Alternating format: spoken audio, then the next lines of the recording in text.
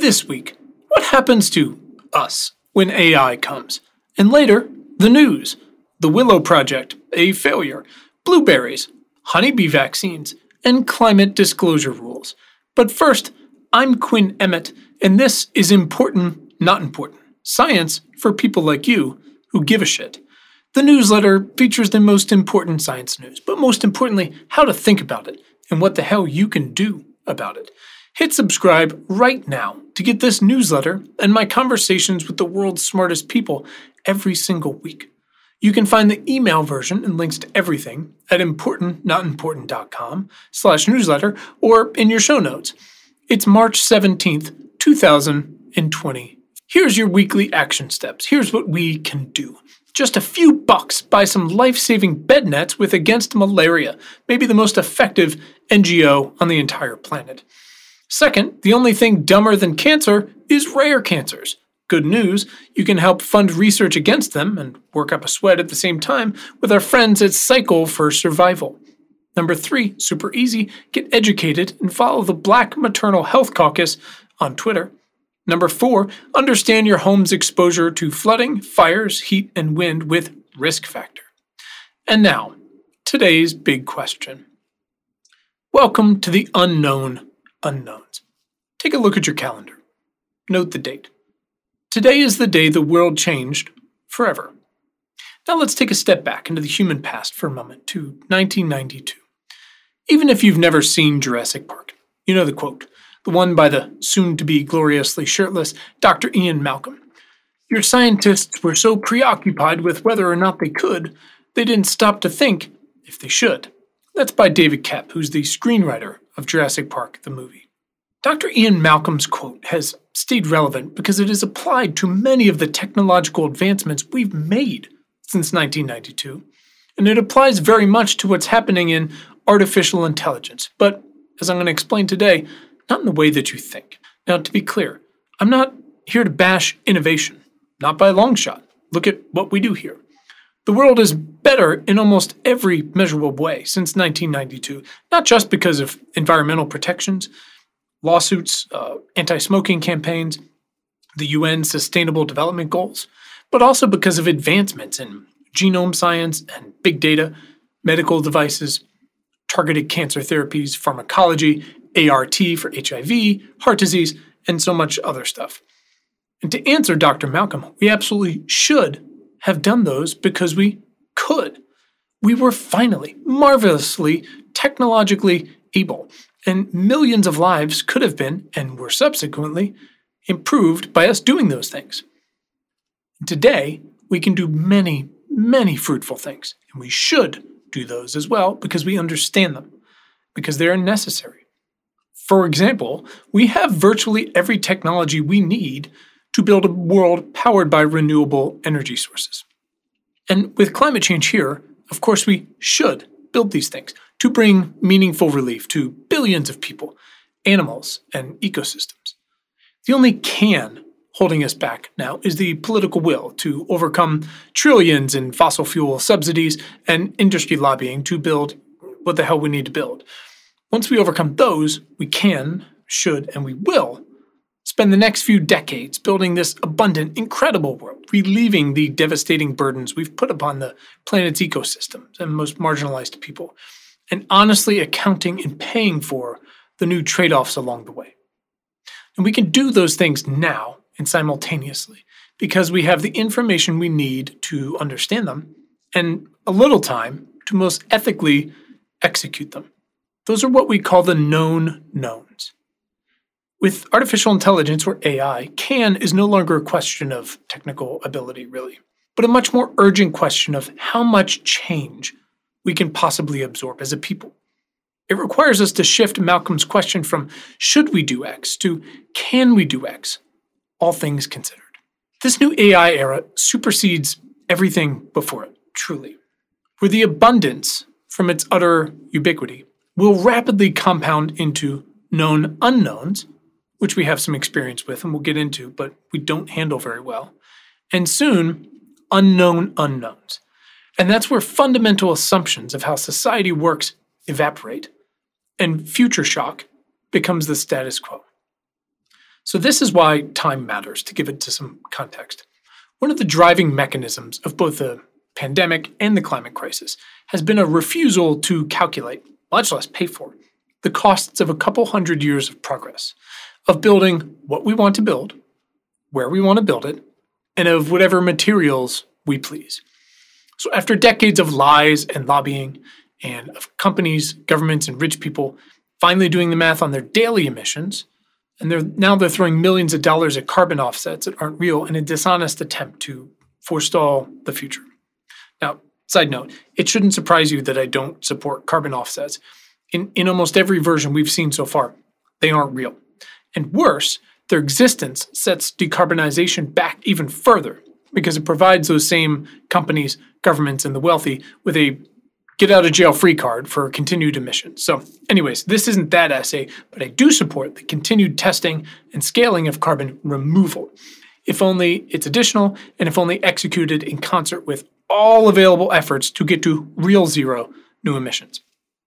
Back to the story. The point is, the industrial era built the world we take for granted every minute of every day. It lifted billions of people out of poverty, but with perspective, with time, we understand just how much it cost us, how much damage we've done along the way. We understand now what carbon does to the atmosphere, and that we can remove carbon, and that our ocean and trees have been doing it for us all along. But they can't do it much longer, and there's a lot of species we can't bring back, and we can't put sea level rise back in the box, as far as we can tell. It's going to march on for the rest of our lives, and for our descendants too. So progress very clearly comes with trade-offs, but it can take time to understand what they are, and the first and second effects of those. We've built some mechanisms to speed these up. For instance, in health, it's massive randomized clinical trials, for example. But we can't see how long it takes for something to affect the body over time. As humans, we can only know so much and project so far into the future, much less to travel to it. There's a reason we pull ice cores from the Antarctic and Greenland. They give us a better understanding of what happened the last times things were like this. But with AI, there's no ice cores to pull. There's no precedent in the geological record. The only factor that's relevant about the past here is an understanding of how we as humans have made decisions in the past, given enormous change, given time to adjust. But with AI, we have no time to adjust, to assess what is necessary to who we are, and how the pieces of our society and economy fit together, what's worth preserving and what is not, and what our descendants lose when we take options away.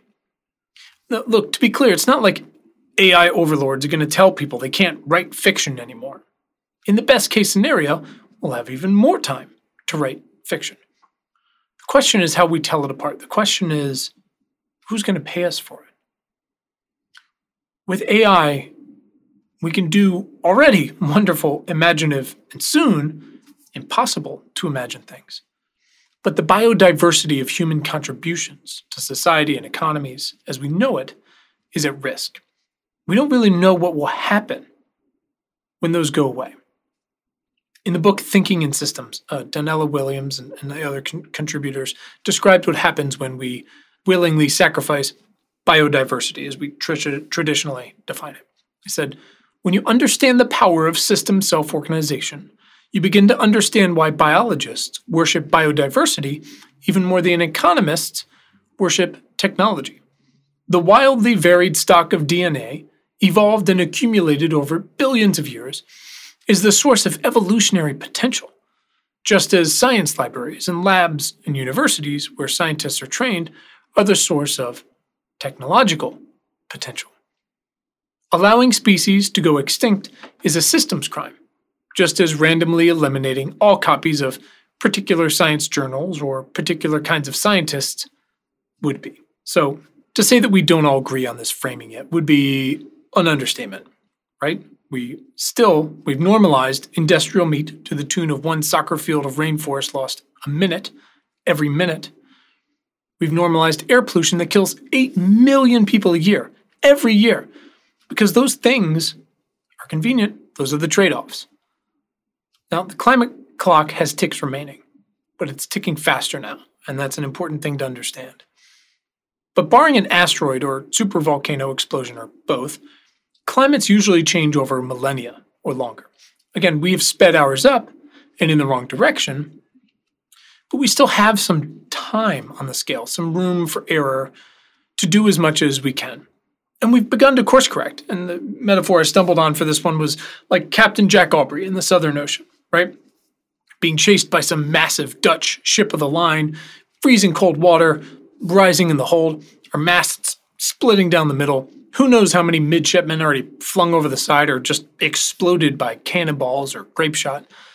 But somehow we'll push on with the belief that we'll make it out of this, that clear skies and calm waters are just around the corner. So with climate, we've barely enough time to turn the proverbial ship around, knowing, of course, that millions have already suffered and many more will suffer during the transition. There are plentiful known unknowns when it comes to the climate crisis. We know about the heat and the drought and the flooding and the storms and, of course, what we can build with unlimited renewable energy. Known unknowns start to go into what the contributions might be from 8 million people a year who would have otherwise died from air pollution. We don't know, but we're sure as hell going to find out. And on the impact side, these are incredibly complex systems we fucked with. There are real tipping points we know about with inevitable outcomes, but we don't understand them yet or how they play together or any of that. So we've triangulated the information we do have. And many of us, you folks included, are operating at maximum warp to build a radically better future and to atone for the past, to build and multi-solve with shit like solar panels over dwindling reservoirs, to shut off the gas, literally, to map the ocean floor, to protect it, and the waters and the creatures above it. Great news, we can actually use AI, we already are, to move faster on those. But what will be the costs to access the power we want? I got into sci-fi writing because I wanted to help imagine what's just beyond our reach, not too close, not too far, and to question how we get there and how we deal with it. Years later, I find myself here, trying to help tens of thousands of readers more effectively put a dent in the universe. Used ethically, AI can help us put one hell of a dent in the universe. The future positive known unknowns of AI are abundant. New medicines at very little cost, but for which diseases? New ways of learning languages. But what might actually be the most effective way to do so? Is that going to be overturned? Our idea of how to do that? New ways for less educated workers to compete and contribute alongside more educated ones. But where? Is it going to require Google Docs or Microsoft Office or something else?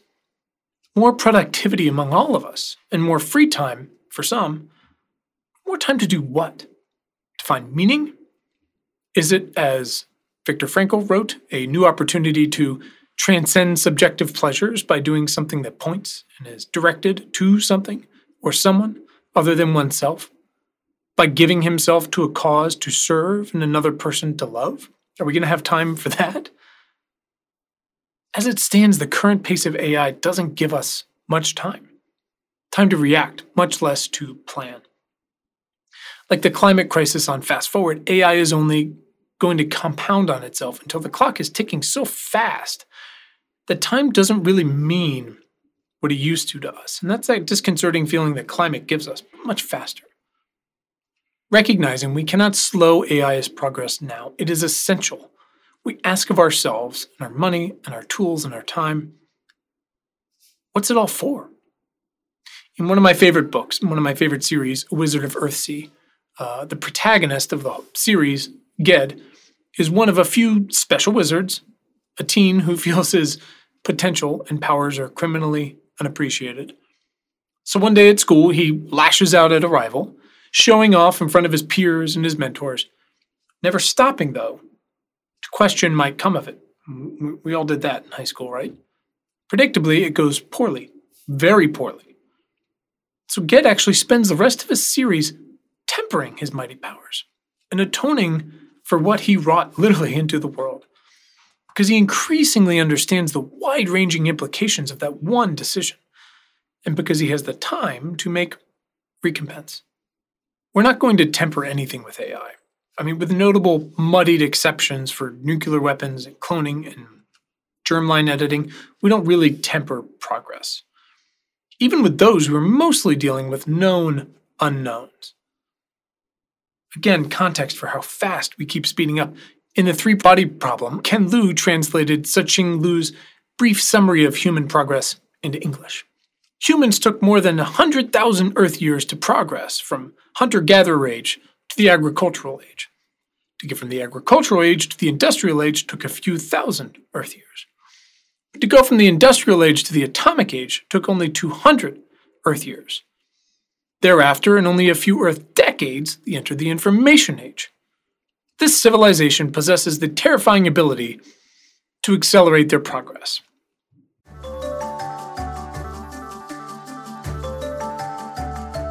Hey everyone, it's Quinn, your host and the founder of Important Not Important. I'd like to take a quick minute to tell you about the INI, or INI, whatever we're calling it these days, membership and community. It's a gathering place, really, for our most dedicated shit givers.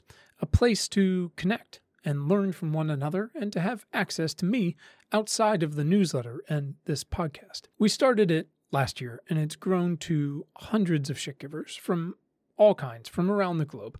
I'm talking about teachers and investors, students, electricians, journalists, artists, scientists, and policymakers, and more. Members get exclusive access to our daily news homepage, which is very cool, and to much more top-of-mind weekly articles, research, and tools that you can use and to stay ahead of the game, member-sourced action steps, twice monthly book and culture recommendations that have nothing to do with the end of the world, virtual events, and of course, the membership Slack channel. Look, so many people come to us asking, what can I do?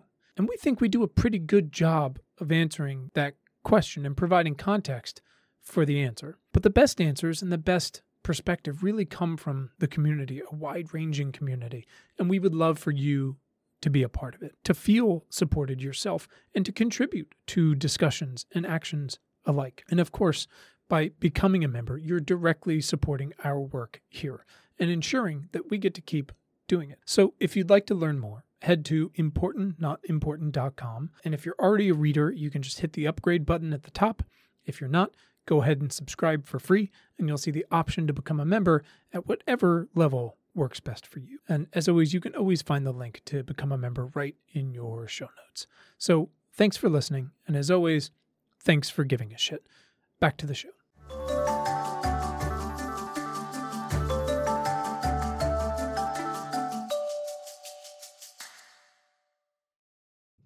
So, right. I don't say this lightly. Today's AI co-pilots might be obvious, but we've really started to manifest a future of unknown unknowns. So, describing the scope of real AI as anything, but everything, everyone, everywhere, all at once, would be a disservice. And we're just not prepared for that transition. It's one thing to adapt to a sea that is rising slowly but surely over decades and centuries. It's another, as we know, to adapt to a novel coronavirus for which we have no natural immunity, or AI tools have literally just this week unlocked vast educational and productivity improvements, but which could quickly overturn our understanding of education and productivity, of employment, of inequality, of biological research, and a million other building blocks of society that we can't possibly foresee. AI, or honestly, really just fancy machine learning, has been a part of your life for a decade now. From social media, to online advertising, to Siri, to mortgages and policing. But compared to, again, just this week, those tools were primitive at best, with results that have been decidedly mixed. Known knowns, our most obvious instincts and biases at work, more connected and made faster. That's all they were. And I can't believe I'm saying this, but as relatively limited as these new tools are compared to what we've always imagined artificial general intelligence, or AGI, would be, we're not relatively that far off from a version of it. There's a very long way to go, but time-space doesn't mean the same thing to AI as it does to us. Think of the AIs that learned to play chess and Go. They taught themselves, and then they became better by playing millions of games against itself. We can't do that, right? So it doesn't mean the same thing to AI as it does us, time. And so these large language models that can inhabit different personalities on demand, all while somewhat accurately now posing as a law student, radiologist, or a musical historian, a microeconomist, an action movie screenwriter, that's a multimodal paradigm shift we're not quite ready for, and that's just the start. So as of today, we've entered a world and empowered a technology that we simply do not understand, much less are able to control or rein in. Look around at the news. We barely know how to handle a late pandemic, early climate crisis economy with known measurable inputs and outputs. Many things about AI are out of our control, but knowing what we can control and operating with purpose can upvote fantastical opportunities and alleviate some of the inevitable and unimaginable losses. And that's why we have to ask all the hard questions right now. I firmly believe we can celebrate a new era like this while simultaneously questioning not only the ethics of who makes the underlying technology, what, and for something like face scanning, who it's made from, who profits from it, and who will suffer from it. And that's already, this week, getting more difficult to answer. So this is otherwise intended to be a more timeless piece, if that's possible in the AI era. But it's important to understand for a moment how some of the primary players, for example, OpenAI, how they have evolved from a well-funded open research nonprofit to, in part, a closed for-profit, quickly, aggressively. Google, one of the other major players, has always been for-profit. So OpenAI's pivot and feedback loop aren't difficult to understand or even a new idea, right? They said becoming a for-profit entity enables them to compete for talent, sure, so they can use access to increased funding for more research with that talent, yep. The subsequent intellectual property from all of that becomes a further profit mechanism, yep. Enabling them to hire even more talent, so on and so on. Yeah, of course, that's what for-profits do.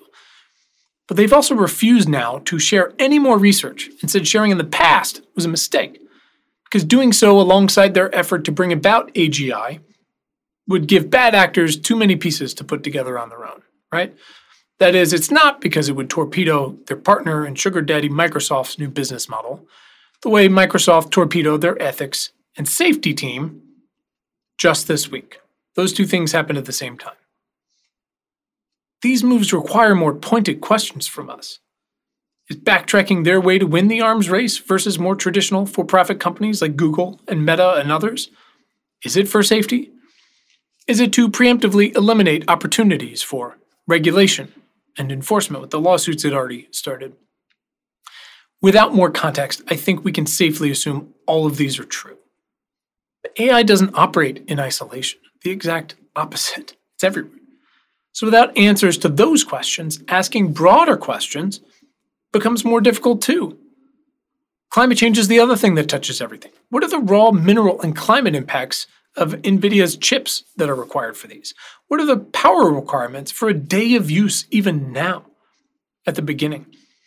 How much should our precious water cost to cool the data centers we'll somehow become even more reliant on?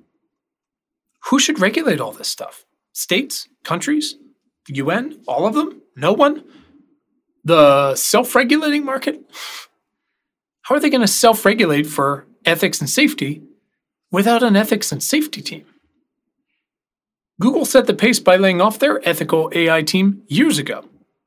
So we can only assume, because this is what they tell us, that this is the way forward. And to paraphrase the Mandalorian himself, this is not the way. And certainly not when we're dealing with a future of unknown unknowns.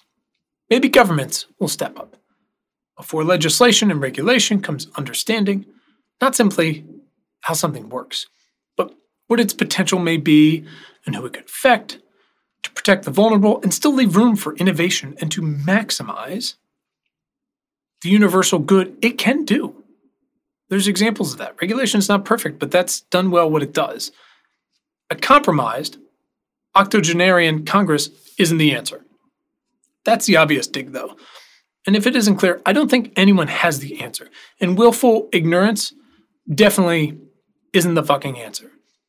Which is why it's so vital we ask better questions all the time. Big questions, hard questions. Now, one analogous climate era example I've talked about would be, and it's uncomfortable, how can tens of millions of people continue to live in the American West, knowing it's well into desertification, even with all these rains? A more future-positive AI question would be, if the cost for pharmaceutical companies to research new medicines drops 90%, how can we cap consumer costs for those new medicines or devices or whatever to provide for universal access to them? Especially if AI is going to make suddenly so many jobs expendable. These are the questions we have to ask. Here's what we do know. Here's where to start. These are our known knowns. First step. Training these foundational models requires very specific chips and enormous amounts of power, both of which are super tenuous geopolitical questions right now. We have to think about this actively. Derivative versions of the models from the API or public research require far fewer chips and far less power. They can be trained more specifically and literally run right on your phone already, because the broader work is already done. But for those who seek to profit from them, the work is never going to be done. These tools will struggle at times to live up to all the hype, including so much of what I've posited here. It's going to take time, less time and more time. But they will eventually technically make jobs in entire industries like graphic design, screenwriting, editing, nonfiction writing, accounting, architecture, software development, data science, market research, legal, customer service, and so many others expendable. Don't delude yourself about that. These co-pilots of today will become the pilots of tomorrow because it's more cost efficient. There's no going back. These tools, like the workers they're replacing, you and I, are very imperfect, often inaccurate, and biased. We'd like to believe they know more than they do, when in reality they're incapable, so far, of making decisions on their own. But they will inevitably grow and change. As they grow, they'll surprise us, so we expect more from them than they're capable of. That's what we do. That's how we grow things here. But this is also what we do. We are a species that finds enormous meaning in work, in creativity and expression. We are most happy when we are connected live and in person, and when we have a purpose to work towards, even if a rare few of us get to actually choose our work and that purpose. And on the other hand, even if many of us could stand to work a little bit less. So progress is never going to intentionally slow. But we can manage the transition by knowing ourselves as best we can. Think about it again. We can electrify cars, but what about the tens of thousands of people who don't just service combustion engines and what are they going to do about their jobs? But what about the fact that a lot of them just love working on machines? How do we support that? We can automate checkout, customer service, food prep, or bartenders or whatever. What is the cost of less human interaction? People just want to open a restaurant. How do we accommodate all of those versions? I want to say clearly, if there are tools that let us spend more meaningful time with young people and the elderly, to rebuild our relationships with nature, to make it easier to converse with one another in whatever language, to personalize learning, to increase crop yields, to distribute our clean energy more efficiently, to increase access to financial services and essential infrastructure services, to provide for a more robust and equitable safety net, to predict natural disasters and speed recovery, to make wellness more universal with an increased emphasis on preventative health. We should build those. We should use those.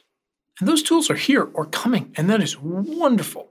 But we have to try to understand the known trade-offs as best we can and steel ourselves for the rest, considering our most basic needs and who we are and how we operate and make decisions. So now is the time to ask big questions about, social safety nets and reinvigorating hands-on work industries and improving labor standards and economic diversification and trade schools, retraining and more to support one another to make as the popular saying goes, for a soft landing. Look, after all this, time might not actually be real. It's a long story. We'll get into it later.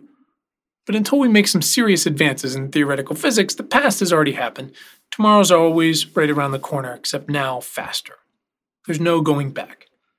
So we have no choice but to go into tomorrow with our eyes wide open, to make sure we don't automate what gives us life, to take away the livelihoods of those that rely on the act of creation to find meaning for themselves, and whose creations often provide it for the rest of us. And now, the news.